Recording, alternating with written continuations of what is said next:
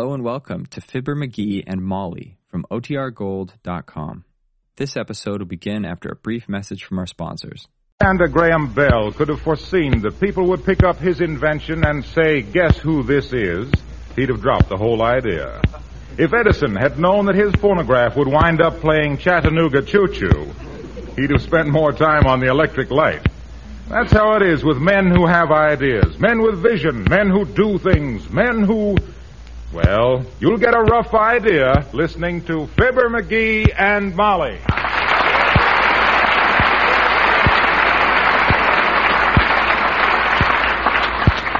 And I tell you, Oh, but McGee, I don't want you to make me a footstool. I want to buy this one advertised by the Bon-Ton. That rickety, unseasoned, hammer-scratched, not-wholly hunk of driftwood? That wobbly-legged son of a cheap card table? It is not cheap. It's $12.95. Well, go buy a $13 hat then. I'm making this footstool. I'll turn you out the most unreasonably exact facsimile of this advertisement you ever laid your beautiful big green eyes on. My eyes are blue. They'll be green with jealousy when they see the footstool I'm going to make. Why, when I get started on a project of this Come kind... in. Hi, Johnny. Hello, daughter. You order some stuff from the hardware store? No, Mr. Oldtimer, I don't believe... I did. I ordered a few woodworking tools, old-timer. Is that they? You betcha, Johnny. 3 chisels, hand drills, scrapers, spirit level, crosscut saw, and some brass tacks. How much, old-timer? Well, let me see now, Johnny. $1.50, 4, 7.35, 18, $9.62, including the coffee. What coffee? Did you order coffee from the hardware store, dearie? No, I didn't. Now, look, old-timer, what's the idea? Now, wait a minute, Johnny.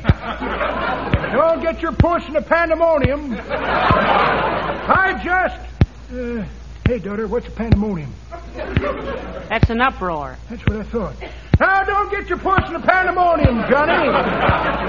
You ordered this stuff from the hardware store, didn't you? Yes or no? Yes, but I... Wanted it delivered, didn't you? Well, Yes or no? Yes, but I... You knew they didn't have any delivery service, didn't you? Yes or no? No, I didn't. Well, they haven't. So I told them I'd bring it over here, and you appreciate that, don't you? Yes or no? Yes, but what... Well, it's a cold day, and I stopped for a cup of coffee. Begrudge me that, yes or no? Of course not, but... Okay, $9.62, including the coffee. Well, here's $10, Mr. Oldtimer, and thank you very much. No, forget it, daughter. Glad to do it. You ain't sure about the coffee, Johnny. Oh, no, but I still don't know why, according to this bill, you had to pay 85 cents for a cup of coffee. I like sugar in it. Oh, my. Well, thanks for stopping by with the stuff, old-timer. And I don't mind about the coffee. What's an extra little chisel among all these tools?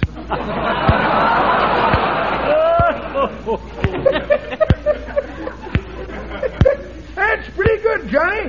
But that ain't the way I heard it. Way I heard it, one feller says, tell a feller, say, my doctor done told me to eat a lot of carrots. I've tried it, and it sure builds up your resistance. Is that so, says t'other feller. To colds? No, says the first feller. To carrots. Well, see you later, kids.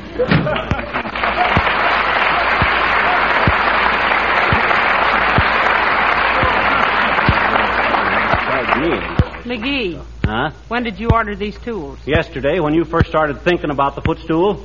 Say, I didn't realize you knew I was even looking at that advertisement. Have you got eyes in the back of your head? No, but I got a head in the back of my eyes. Now, look, you know what I'm going to do? Wait till I cross my fingers. All right, what are you going to do? I'm going to bring my tools and stuff upstairs here and work in the living room. Oh, no. You might wake Uncle Dennis, McGee. He's asleep, you know. He is? I thought he was going out with a bunch of fellas for some gin rummy. Well, he did, but when he found out it was a card game, he came home.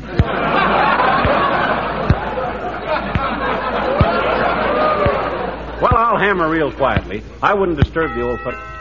Oh, doggone it. And I wanted to get to work. Who's at the door? Let me peek. Uh-oh, Mrs. Uppington. Ah, dear old Uppy, the salt of the earth. You really think so? I sure do. You can't take much of her at a time. And it takes a good shaking to get her to come out in wet weather. Come in. Oh, hello, Abigail. How do you do, my dear? And Mr. McGee. Hi, babe. What's new in the nave? Oh, Mrs. McGee, don't you simply adore your husband when he's in one of those clever moods? Well, I wouldn't say adore, Abigail. Tolerate would be more appropriate.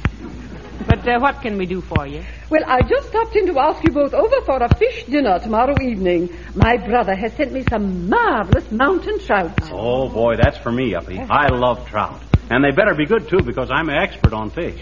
Oh, really? Oh, indeed he is, Abigail. I wish I could tell you what those old fishermen up in Oregon said about McGee last summer. Well, why can't you? Well, because I'm too much of a lady, for one thing. And for another thing, it ain't true. I still don't know how that mousetrap got on the end of my fish line. Hey, did I ever tell you how I caught the big trout in the Pahushka pool, Uppy?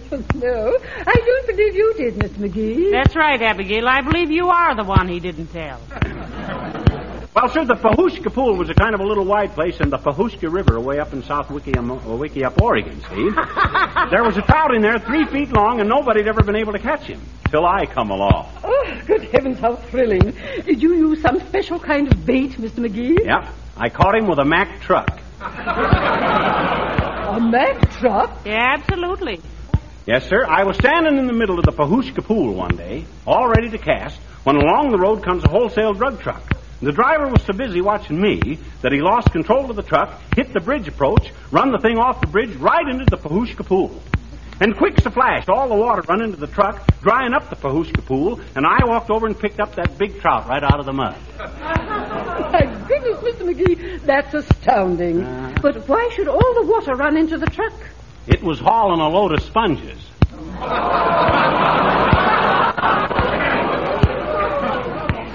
Oh, I tried.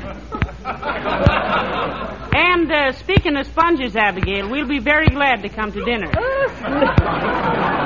That's splendid. Hey, wait a minute. We'll come on one condition, Uppy. Oh, what is that, Mr. McGee? As air raid warden around here, I had complaints about you. You got to promise to get some heavy curtains or something and black out your house. Very well, Mr. McGee. I shall naturally do anything to cooperate, although I consider the whole thing very, very silly. Oh, now, Abigail, that's not the right attitude at all. What's silly about covering up your windows? Mrs. McGee, you're so naive, really. Oh, don't you realize, my dear, that if the Japanese or the Germans should come to Wistful Vista, they'll be far too busy to go about peeping into people's windows. Well, don't forget tomorrow night.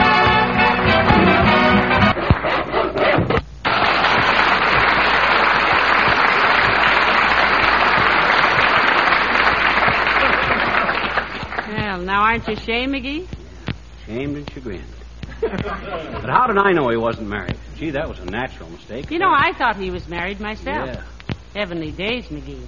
If you could get a lovely girl like me, certainly he ought to be able to find one. Well, I suppose that's the difference between having a character and being one. Now, what was I doing before he... Oh, yeah. Now, listen, don't get sawdust all over my rugs, dearie. Oh, don't worry. I got newspapers spread around, haven't I? Only amateurs make a mess of this stuff, and I'm an expert. So you've told me. You certainly talk a wonderful little footstool. Well, I build one, too. I remember one time... Hey, where's the saw? In your hand. Oh, yeah. I remember one time I was up in North Minnesota, down in the old center. Someone told me, he says, well, I'm going to break fruit. So I said, okay, I'll get the fruit in. One of that 40-feet red lumber mill, see? Then he put the fruit. It's nice to see that. I'm going to do this most joyful little thing to run up there. Oh, it's the most beautiful thing I ever saw. And to this day, they don't know how I did it.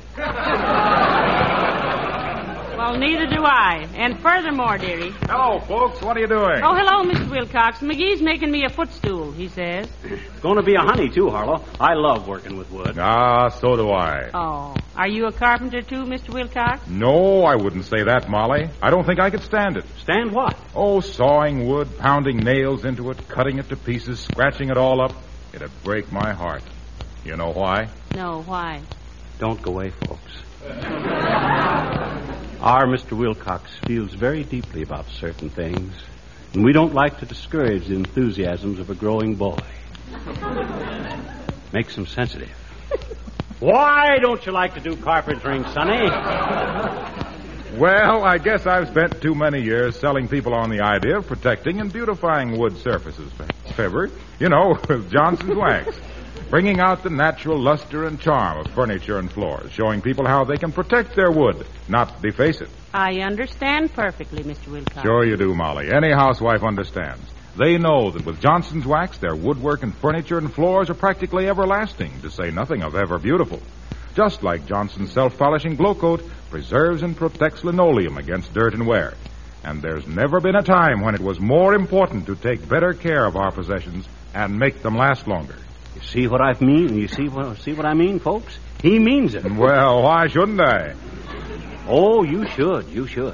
But is it really true, Harlow, that you wrote your congressman and told him to start a movement to have the capital of the United States moved to Racine, Wisconsin? Oh, that was just a suggestion.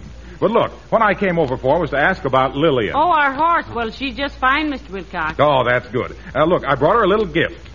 Oh, look, Molly. 4 horseshoes made out of felt. Ah. Yeah, just something for Lillian to wear lounging around in the garage. Those open-heeled iron shoes of hers must get pretty tiring on that cement floor. Just tell her they're from Uncle Harlow. So long now.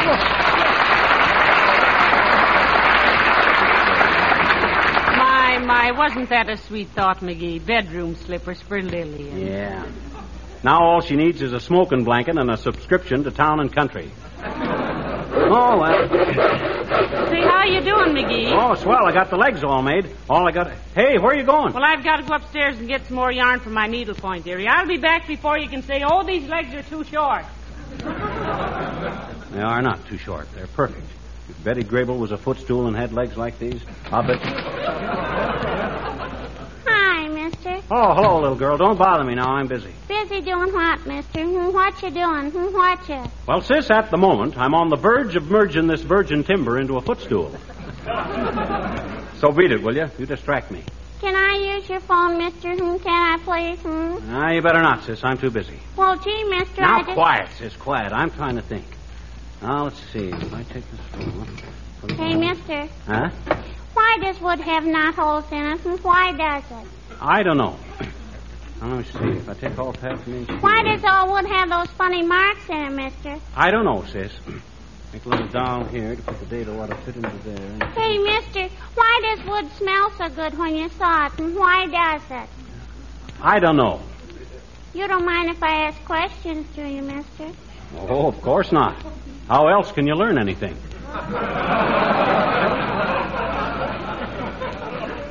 Now, can I use your telephone, mister?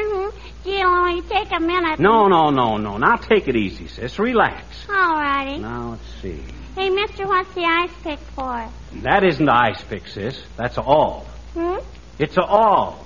It's a all of what? That's all. Just a awl. That's what they call it. A awl. You mean that's what they all call it? Sure. But what is it? I just told you it's a awl. Okay. Well, let's see if I... Hey, mister. Can I use your phone? Can I? May I? I said, may I? Why not? It's your phone. You shouldn't say, can I do this or that, sis. You should say, may I? May I what? Well, may I use your phone? Or whatever it is you want to do. What do you want to do? I want to use your phone. Can I? Okay. Go ahead and use it, but make it snappy. Okay. Hello? Police department, please. Hey, you know somebody in the police department, sis? No. Well, then you haven't got any business bothering them. Okay, mister, I just want to tell Well, them. never mind. They ain't interested in your cat running away or your tortoise being turtle napped or... But gee, mister, this was important. What's important? Come on, tell Uncle Fibber all about it. Well, when I came past Uncle Fibber's house, I saw some men taking a spare tire off his car out in front, and... You did, huh? Well, that's very interesting. Now, let's see. What? Swiping my spare tire? Get back on that phone, sis. Call the police. Just don't stand there. Do something. Well, there she is, Molly. There's your footstool. McGee, and a handsome job, too. Nothing that any red-blooded American boy needs now is a coat of shellac and some Johnson picture in the advertisement. Package for Miss... All right. And thank you. Okay, lady. If circumstances was reversed and I was the customer, I'm sure yous would be... That's the way I feel about it. Philosophical. Good for you, Bud. And for your cheerfulness and all. Here's a nickel for you. It's getting so you can't even depend on philosophy.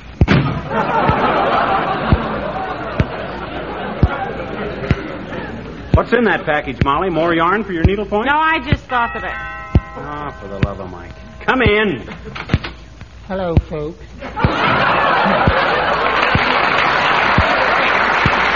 Hello, Mr. Wimple. Hi, Wimp. Glad you drooped in. You look kind of troubled. Yes, what's the matter? No, Sweetie Face and I had words. Words, eh? Yes, we had words, only I didn't get a chance to use mine. My, well, what was the argument? Well, it all started as a gag, you might say, Mrs. McGee. What was the gag, Wimp? Oh, an old bandana handkerchief she crams in my mouth. Well, now, listen, you shouldn't let her do all those things to you, Mr. Wimple. Assert yourself. Be a caveman. Oh, I tried that, too, Mrs. McGee. I tried being a caveman for a whole week once. What happened, Wimp? Oh, Sweetie Face crawled in the cave after me and dragged me home.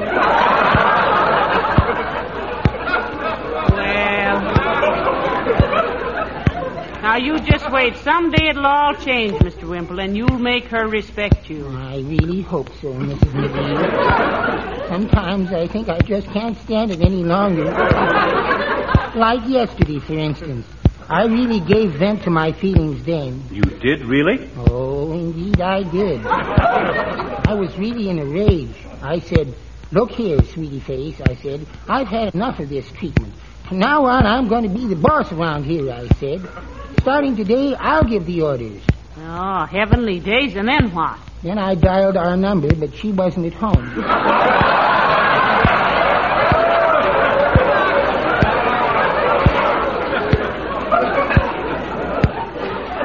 Some night you'll say that stuff in your sleep, Wimp, and then you will be in a pickle. Oh, I know, Mr. McGee. I've had that experience, too. I told Sweetie Face exactly what I thought once while I was sleeping on the Davenport. Oh, my. Was she angry? Oh, was she angry?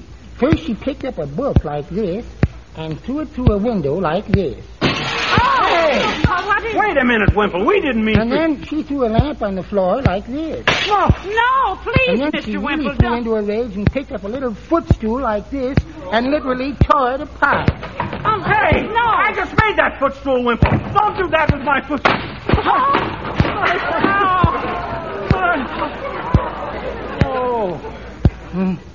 Can you imagine such a woman, folks? I'm just so discouraged. I'm going right out and shoot myself. A game of pool.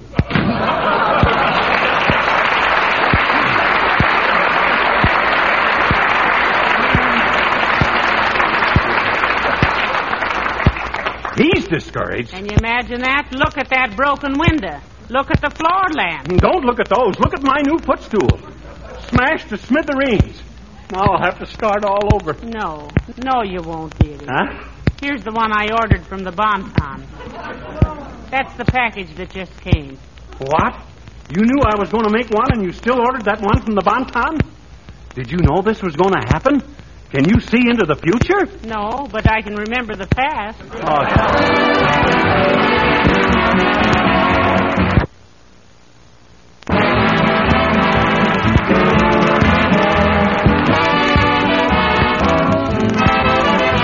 About this war. I want to get in and help. Well, my goodness, you've been buying defense bonds for all you're worth. Yeah, but that's no sacrifice. That's just a darn good investment. I want to really get in there and pitch. I want to fight. Oh, but you're a little overage for that, dearie. I'm afraid you'll have to be one of the men behind the gun. Oh, yeah, well, I'm not so old. I'd make a wonderful captain of artillery. No, you just stay on the radio, dearie, and be a colonel of corn. Good night. Good night, all.